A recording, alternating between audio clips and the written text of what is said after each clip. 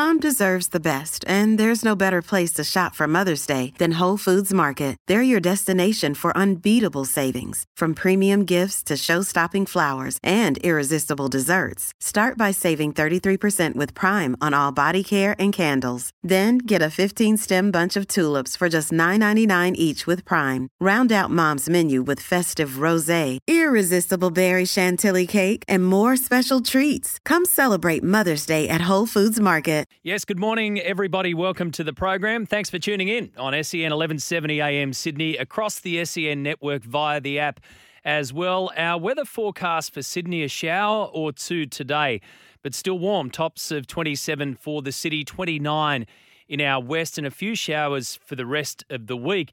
It's a busy one, this Tuesday one, but we will be filling the void. So keep that in the back of your mind for just a few minutes while I run you through what's happening and what's going to happen this morning, because we are standing by in cricket for a press conference this morning at the MCG to be held by Aaron Finch. So this will come in the next hour and a half. The only thing we know is that Finch is going to hold a press conference. So let's put two and two together and say that he's going to retire from cricket this morning. He's already stepped away from one-day international cricket. We know that. And he's made his mark in the commentary box. We know that. So I think the future's pretty secure. 36 years of age, 102 BBL matches behind him, 146 one-day internationals and just about as many T20 internationals, 5 test matches as well.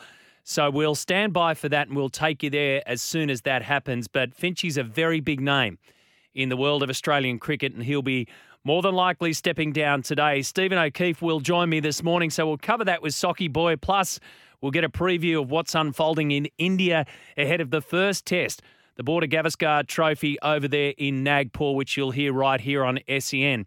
So Socky coming up this morning. In NRL, more one-year deals are on the table while the CBA continues to be thrashed out. So Adam Dewey's the latest one, weighing up a one-year extension beyond this year at the West Tigers. These things happen all the time, but they appear to be happening more and more often while there's no collective bargaining agreement. Not the first time we've posed this question. Would that one-year deal look like a 2-year deal? What happens if there is a deal on the table for the players? If it's all locked in, it's limbo land. Meanwhile, the All-Stars match, with all the headlines that were generated from Latrell Mitchell and Jack Whiten across the weekend, now we start to focus on the match itself in Rotorua. But former Warriors coach Tony Kemp says it's becoming a reserve grade match, and it's in his backyard. And he's very, very passionate about this match. He questions the real reasons why players are pulling out. Remember last week when the first card fell, which was Josh Addo-Carr. He said, look, I need to be right for the season. They've just had a World Cup. They have 3 buys this year, so there is ample opportunity, you've got to say, or more opportunity to provide an All-Stars match scheduling somewhere else, and back to the CBA again. So Kempy's questioning that as to whether these are the real reasons as to why players are pulling out. And Big Nelson got bitten by his dog. He's not going to play. There's a whole stack of them. 10 of the Maori first choices aren't going to be there. So it's pretty strong stuff from Tony Kemp. So we'll get him on the line and see if we can dig a little bit deeper into that one. In the world of football, Manchester City is in a world of trouble in world football. So they've been charged with more than 100 alleged financial breaches between the 2009-10 season and the 2017-18 season. More than 100 alleged financial breaches. So they basically revolve around falsifying income details, sponsorship details. You bring in a certain amount of sponsorship money, you're allowed to spend that sponsorship money. So that's one thing. Cashed up, we know that, to the eyeballs and beyond. But how much they've been spending versus how much they've been saying they've been getting and how they've been doing that spending from 2009 right through to 2018, that's a long time. And there's a lot of money at stake here, and it's big, big time news in the world of football. Plus, failing to cooperate with the investigators. Now, if you've got nothing to hide, you don't have any problem cooperating with investigators. So clearly they don't want to open their books, and those that are doing this investigation have decided to go all in on this. So what happens next? Well, they could face a range of sanctions, points deduction, fines, even expulsion from the EPL. The last, highly unlikely. Fines, highly likely. Points deduction, maybe. So look at it from that perspective. The one that's most likely is the one that won't bother them at all, because the most likely outcome is fines. We're going to slap you $100 million. You reckon they're going to sneeze at that? You pick $100 million out of your back pocket. If they can move around that kind of money on paper and say it's not coming from here, but it maybe came from there. I mean, this is big time stuff. So what happens next? If they're really guilty of all of this stuff, kick them out. Take the titles off them. Expel them from the league. If they're guilty of all of this stuff, go your hardest. If you're going to go your hardest in fining, you may as well not have bothered at all. If Manchester City are guilty, boot them out. Don't stuff around with fines, because all you're doing is taking pocket money out of the back of those that drown in that kind of money. It ain't going to make a dent. We'll cover that with Simon Hill. Ironically, Man City's his team, as you well know. Horse racing, here's one that we've discussed quite a few times on this program, and I've got a few insights into this, and I've shared them with you. But Glenn Boss, when the boss speaks, you got to listen. And at the launch of the All-Star Mile yesterday, he just threw this little nugget out there, and I love the fact that Bossy isn't afraid to say what he thinks after his stellar career. Have a listen to this. Could you imagine on a Saturday afternoon, night time, the last race, the Cox Plate, you have a concert afternoon, you have fireworks, you know, it let it go out in a big bang. Boom! There you go. Finally, somebody said it. The whole shebang. Under lights, fireworks, concert, everything you want. At night, horse racing. He also alluded to the Melbourne Cup there, but he's talking about the Cox Plate. Now, Moonee Valley can do night racing, and they do it throughout the season, but the Cox Plate's the big one. So there's a whole stack of reasons why.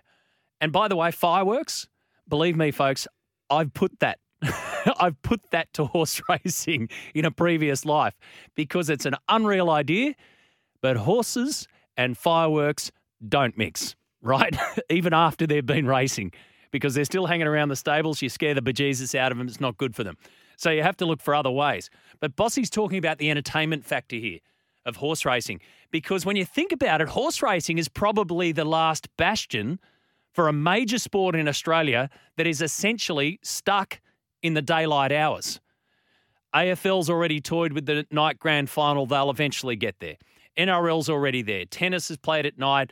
Sport under lights is a proven winner. But horse racing can't get its head around it because of a whole stack of reasons.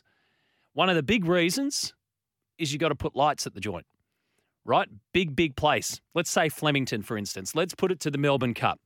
Flemington, put the lights there. Let me go back to the money situation at Manchester City. The VRC is so loaded they could put lights there tomorrow, right? Financially, they could put lights there tomorrow, no problems. But there are residents around the Flemington track. You've got to deal with them. So it's not as easy as saying, let's just flick on the lights, let's get the fireworks going, but it's a damn good idea. And you wonder if horse racing, being the last bastion for a major sport that really needs to jump into the nighttime space, how do they get there? Can you imagine the Everest at night? Can you imagine that? You're guided by the network that you're with and what time they've got their news. So 7 with the Everest, you want it leading into the 6 o'clock news. Melbourne Cup with Channel 10, you want it leading into the 5 o'clock news. But nighttime's the space to be. Give me your thoughts on that. Are you with Bossy on that? Would you prefer to see more horse racing and the big feature races, the big key ones, move them tonight? Because if the compelling argument's there from the fans who want it, it'll end up happening. And in my opinion, it'll end up happening anyway. 0457 736 736 is the text line, or 1300 01 1170 is the open line.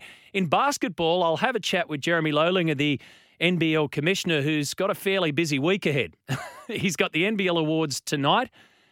MVP, the Andrew Gaze MVP nominees, Xavier Cooks from the Kings, Mitch Creek from the Phoenix, and Bryce Cotton from the Wildcats. So 3 amazing players, and there are those that could well and truly be on that list as well. So it shows you the strength of the kind of talent that we've got in the NBL. And I'll also chat to Jeremy from his position high up as the commissioner. You got all these scouts around. So we've spoken to coaches about this. We've spoken to players about this. What does the boss think about it when the NBA's here and they want to take your players away? Because it's the double whammy. It means that you're doing the right job, but it means that you're going to lose some of that talent. And those on the MVP list tonight are certainly in that. And then there's the play-in tournament. Do you like this one? So instead of playoffs, we've got a play-in tournament. And basically what it's doing is allowing 5th and 6th to be part of the action here. So on Thursday night, 5th will play 6th. The Phoenix against the Wildcats. The winner of that continues on. The loser's gone. Then, on the doubleheader night, 3rd will play 4th. So the winner of that continues on. The loser of that plays either 5th or 6th. So essentially we could have the situation, and correct me if I'm wrong, where 3rd place could lose on Thursday night and then play 6th place, who may have won earlier, and get knocked out. The 3rd place finisher could get knocked out by the 6th placed finisher before the finals proper start. It's all part of the scenario that NBL is throwing up as of this year. Now, our talking point today off the back of that is filling the void. Which sport could step up and fill the void in between that traditional finish of the NRL and then we go through cricket and then footy starts again? So filling the void in that summer area there of the world of sport. So here are the facts and figures. It's been 128 days since the NRL season finished on October the 2nd. 128 days. Now, normally there's a pretty big fall-off between your winter sports finishing and your winter sports starting again. But think of what we've had, folks. You ready? Okay, I'm gonna make your eyes go square if they already haven't, because this is the amount of time that you've spent in front of the box or out there at venues and what you've been watching. To name a few, and I dare say that we've missed a few. So since the season finished on October the 2nd until this day right now, we're looking at Rugby League World Cups covering about 35, 40 days.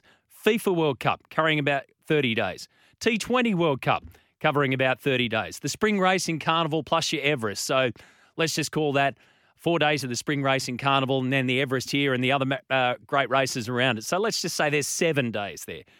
Then we had the Test Series, Australia v West Indies, Australia v South Africa. So that covers about 39, 40 days. Australian Open tennis. That's just the Australian Open, not the summer of tennis. The Australian Open, 14 days. And then the BBL season, which is finally done and dusted, 54 days of activity between the season starting and the season finishing. So that 128 days since the NRL Grand Final, if we just add up those, there's been at least 208 days of premium sport wedged in since, at least. Some of those are crossing over, obviously. In between all that, you've got to say that the NBL and the A-League in Australia have been left carrying the domestic can. The NBL flying this season. They've gone from pretty much when footy stopped till they'll go to mid-March. The A-League started the week after the NRL Grand Final, and it'll go to June with a mid-season break factored in there for the World Cup. In the last week, there's been a bit of a void.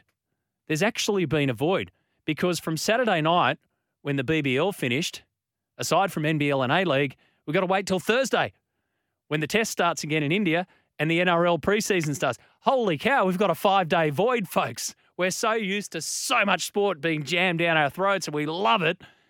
So it begs the question, what more could your NBL or A-League do to cash in on this limited vacant space? My opinion, NBL's flying. A-League got a lot of work to do. So what more could those two sports in particular do to cash in on that limited vacant space and fill the void that is currently there? Even though it's a small one now, it's only a 5-dayer before footy starts essentially again and the Test cricket gets underway in India. And what about other sports? Which sport could step up? And how do you do it? Motorsport had the Bathurst 12-hour across the weekend. Did that generate? In motorsport land, it did. They had a great crowd out there and good coverage across 7 and Fox. But did it really cash in on that space? No, it filled a little bit of a space that was open. What about golf? I mean, we have our traditional golf start to the summer, but perhaps Live Golf, for instance, could look at cashing in, filling that void there. What's swimming doing? Where on earth is swimming going? Lack of sponsors. They'll wait until the time opens up for them to do their trials for the next major meets ahead of them, and they'll normally come around March, April. Swimming's a summer sport. Then you've got surf lifesaving, all that kind of stuff. So what other sports could step up and how could they do it? And what more do you think could the two domestic can carriers in the NBL and the A-League do to cash in on that limited vacant space? 0457 736 736 is the text line. Or give me a call this morning. 1300 01 1170 is the open line. And what about horse racing? Would you like to see your Cox Plate go to completely under lights? Are you on board with Bossy on this one? Is it time to just move the Melbourne Cup from 3 o'clock on a Tuesday afternoon because it's always been at 3 o'clock on a Tuesday afternoon? Or for a long time it has been? Or do you just bite the bullet, put the lights in and make it the big show? Because that's what they all want. Let me know your opinions this morning. We've got plenty to talk about and plenty of guests coming up. Tony Kemp will join us after the news. Don't forget, we're standing by for a press conference this morning from the MCG. You'll hear all of that right here on SEN. Socky as well. So a big one on this Tuesday morning right here on SEN. 0457 736 736. Your texts and calls after this.